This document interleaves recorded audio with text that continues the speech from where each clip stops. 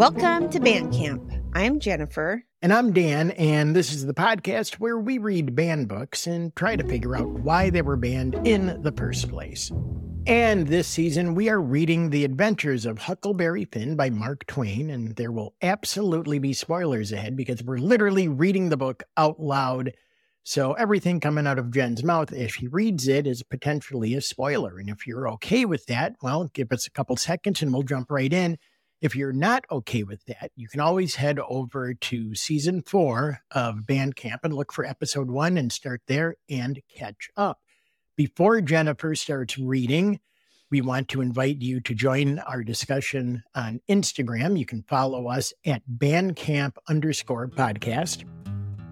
All right, now let's roll the robot in here. So he's the third member of our team. He is going to get us up to speed and tell us where we left off in the last episode.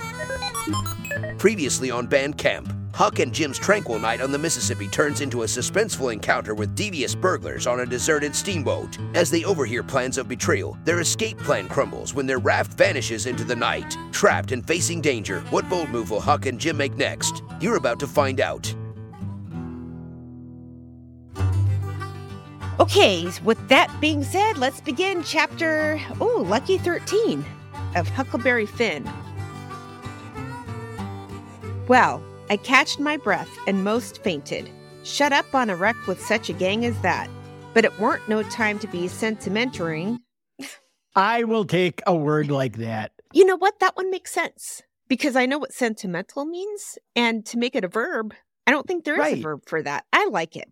We'd got to find that boat now. Had to have it for ourselves. So we went a-quaking and shaking down the starboard side, and slow work it was, too. We struck for the stern of the Texas and found it, and then scrabbled along forwards on the skylight, hanging on from shutter to shutter, for the edge of the skylight was in the water.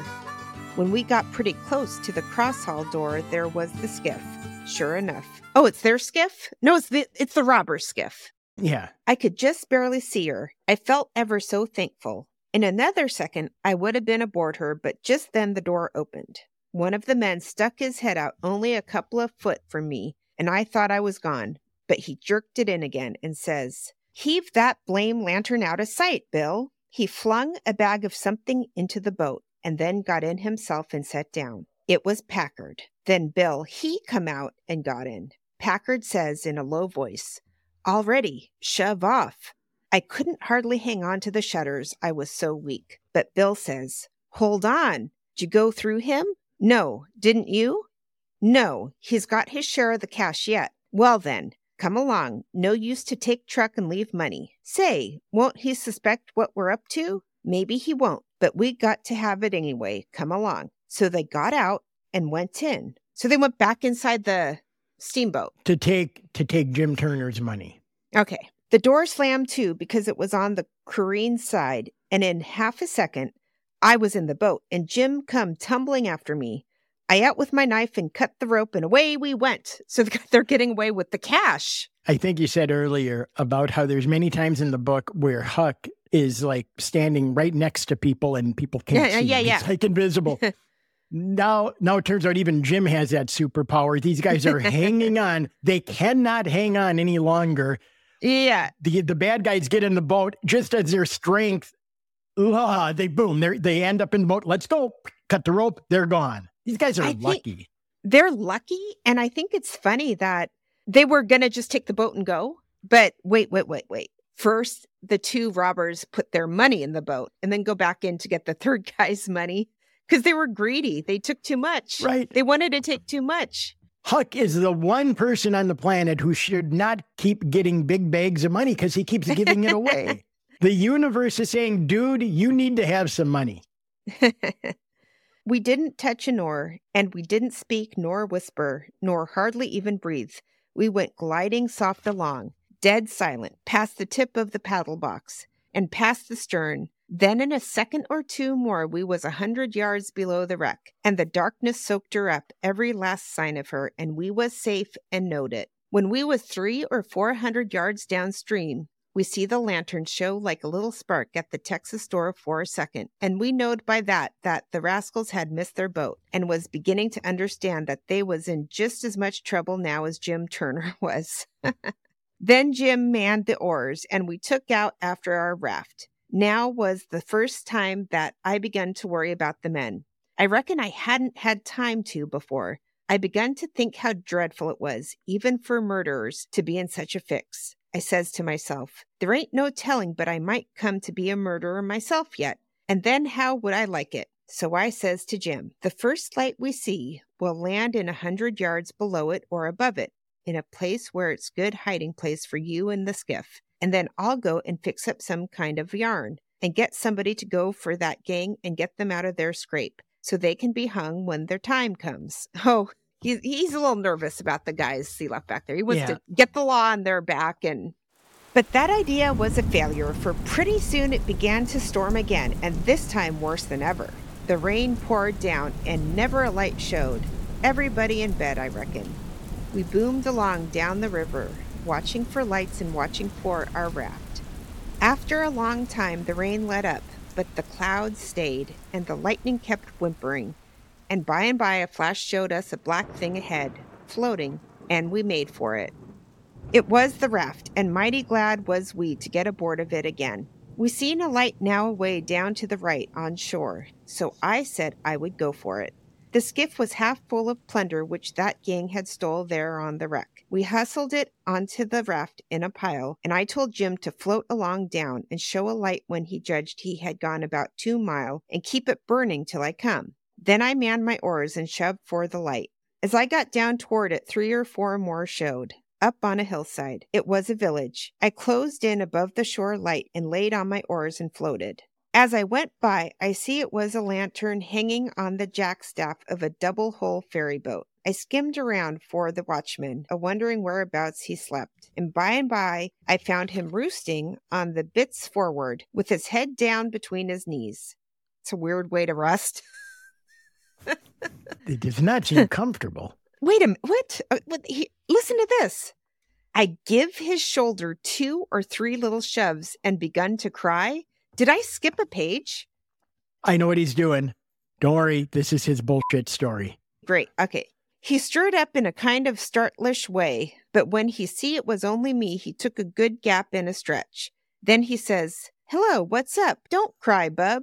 What's the trouble? I says, Pap and Ma'am and Sis, and then I broke down. He says, oh, dang it now, don't take on so. We all has to have our troubles, and this'll come out all right. What's the matter with them? Are you the watchman of the boat? Yes, he says, kind of pretty well satisfied like. I'm the captain and the owner and the mate and the pilot and the watchman and head deckhand, and sometimes I'm the freight and passengers. I ain't as rich as old Jim Hornback, and I can't be so blame generous and good to Tom, Dick, and Harry as what he is, and slam around the money the way he does. But I've told him a many time I wouldn't trade places with him, for, says I, a sailor's life's the life for me, and I'm... Got it, you're a long-winded sailor. And I'm derned I'd live 2 miles out of town where there ain't nothing ever going on. I broke in and says, they're in an awful peck of trouble, and who is? Why, Pap and Ma'am and Sis and Miss Hooker. And if you take your ferry boat and go up there, up where? Where are they? On the wreck. What wreck? Why, there ain't but one. What? You don't mean the Walter Scott? Yes. Good land, what are they doing there, for gracious sakes? Well, they didn't go there a purpose. I bet they didn't. Why, great goodness, there ain't no chance for 'em if they don't get off the mighty quick.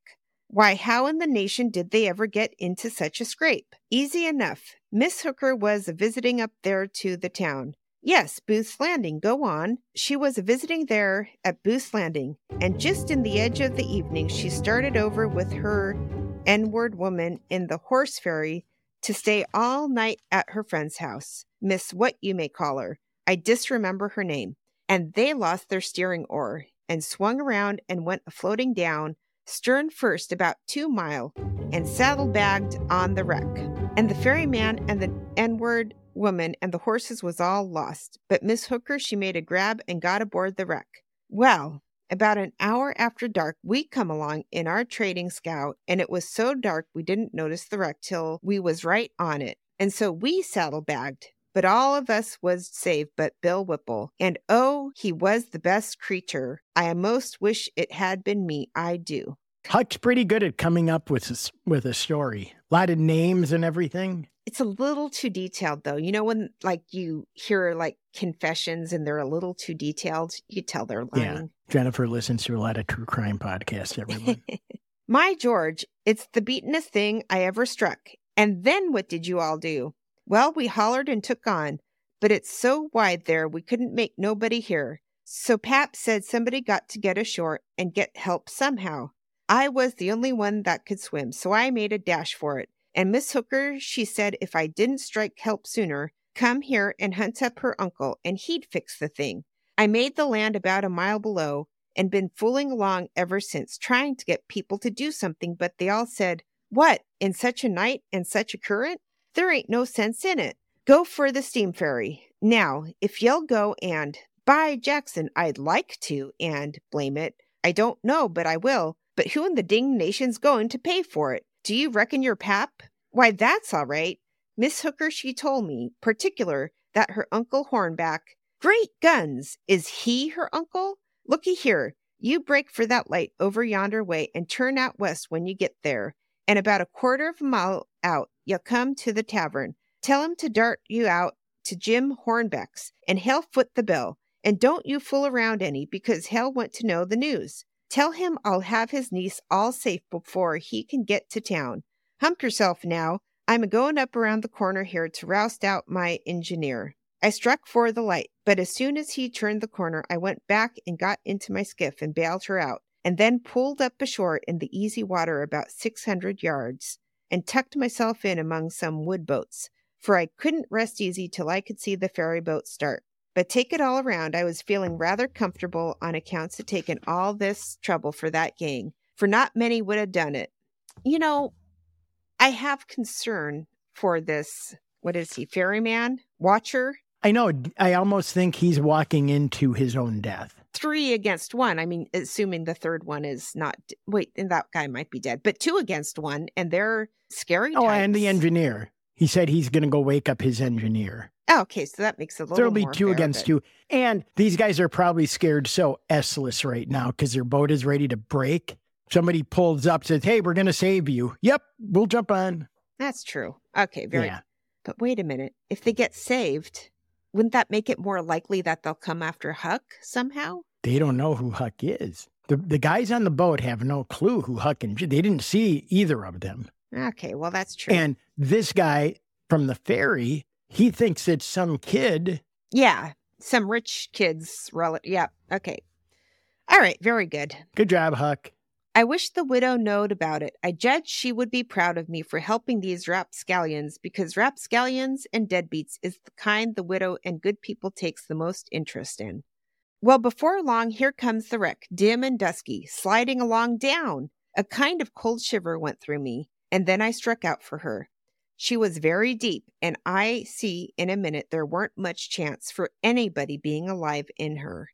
I pulled all around her and hollered a little, but there wasn't any answer. All dead still. I felt a Toast to the ones that Toast to the ones that we lost on the way, 'cause the drinks bring back all the memories, and the memories bring back your... I felt a little bit heavy-hearted about the gang, but not much, for I reckoned if they could stand it, I could. Then here comes the ferry boat, so I shoved for the middle of the river on a long downstream slant. And when I judged I was out of eye reach, I laid on my oars and looked back and see her go and smell around the wreck for Miss Hooker's remainders, because the captain would know her Uncle Hornback would want them. And then pretty soon the ferry boat give it up and went for the shore. And I laid into my work and went a-booming down the river. It did seem a powerful long time before Jim's light showed up, and when it did show, it looked like it was 1,000 miles off. By the time I got there, the sky was beginning to get a little gray in the east, so we struck for an island and hid the raft, and sunk the skiff, and turned in and slept like dead people. End of chapter. Okay, so more money just falls into Huck's lap. Right. It's time for PPP, problematic points to ponder. What, if anything, would be considered ban-worthy in this chapter? PPP, what do you think? Language. Offensive always. language. Yeah. It always throws me when Huck is the one doing the language. Does that Right. kind of rub you the wrong way? Not really. I mean, that's what people said back then. Good people and bad people, right? Everyone was essentially bad, though, because it was meant to be a derogatory term back then, right? Yeah, no, I think you're right. I think it was always a derogatory word. That's why it rubs you the wrong way when Huck Finn says it. I remember in To Kill a Mockingbird, Scout said it a couple times. And I remember being like, oh, don't say that. Yeah. I understand your point. You don't like people you like to say horrible things. I get it. So nothing ban-worthy? Just the offensive language. All right, so just the offensive language. Once again, ladies, gals, the gals. Could I be any more demeaning to the people from Moms for Liberty? Sorry, gals, nothing to see here. Nothing to see here, but you know about what the news that just came out about those guys, those gals, whatever. It's a mix of two gals and a guy, or... What is going on with these Moms for Liberty? This is breaking news from the do as we say, not as we do department. Right. It's the disgusting hypocrisy. Like, whatever they want to do. I mean, not whatever, as long as it doesn't hurt anybody. But in this case, it sounds like someone got hurt, and that's why we all know about it. Some ladies pressing charges. So Bridget Ziegler, the Moms for Liberty co-founder who champions the family values, and her husband. Wasn't he the author of the Don't Say Gay bill? Yes. I don't know if he's the author. He is like, probably. He's one of the main guys. He's a Florida GOP head. You know, they are just the epitome of the conservative values, right? It's like everything that they are against, they are secretly for, like in their lives. It's so strange. So the scandal unfolds as Bridget continues to push the Don't Say Gay law and inject religious values into schools, all while her husband's phone reportedly filled with secret recordings of an intimate encounter, a three-way encounter with another lady who, did you see the latest thing? The lady came out and said, first of all, this dude, Christian Ziegler, I'm assuming this is what went down. So Christian, don't sue me. Okay. I'm assuming this is how it went down, but she basically, they were going to get together for a consensual three-way relationship between Christian, the dude, Bridget, his wife, and co-founder of Moms for Liberty, and this other lady who works for, I guess, Moms for Liberty. So just to make clear, it's the head of the Florida Republican Party, married to the founder of Moms for Liberty. Yeah. These two are going to have a three-way relationship with this woman. Which is, that's totally fine. It's all good, but we're not going to judge. Who cares? It's funny, though, that I could see this, even if this thing we're talking about right now was in a book, I still would not want the book to be banned. How ironic is that? No, of course not. Yeah. Jeez. Anyway, so they are getting together for a three-way thing. And again, this is just me making assumptions. So Bridget, the Moms for Liberty, she can't make it. So now this girl shows up and she meets Christian, who, again, my opinion, real dud, man. Real, not easy on the eyes. Plus, you put in his whole background, his whole thing. GOP leader. God, yuck. She gets there and went, hey, where is sexy Bridget? Well, she's not here. It's just me and you. Oh, no. I got to get out of here. See, that's not. Right? Mm-hmm. That's it. Sure. Yeah. So why is she pushing this BS thing when she herself is in I don't know what I'm talking about. Just looking at the news that we have, and it's just all speculation until it's not. But apparently there's video, right? Right. That's the linchpin in this whole thing. It's like, there is proof that this happened, and it's disgusting. Like, I'm all for do whatever you want, but when you as long as you're not hurting anyone. But again, in this case, this lady claims she was sexually assaulted. So here we have, them in a bi relationship. Yeah. And which they crusade against. And then also he's a sexual predator. And he videotaped it, which is so disgusting. It's like, ugh. We'll see what happens with that, I suppose. But just in the meantime, Moms for Liberty, well, again, you gals, why don't you just stick your nose out of it? And stop pretending that you're this small little grassroots thing. You're married to the head of the GOP in Florida. There's clearly an agenda here. You guys are clearly backed by deep pockets.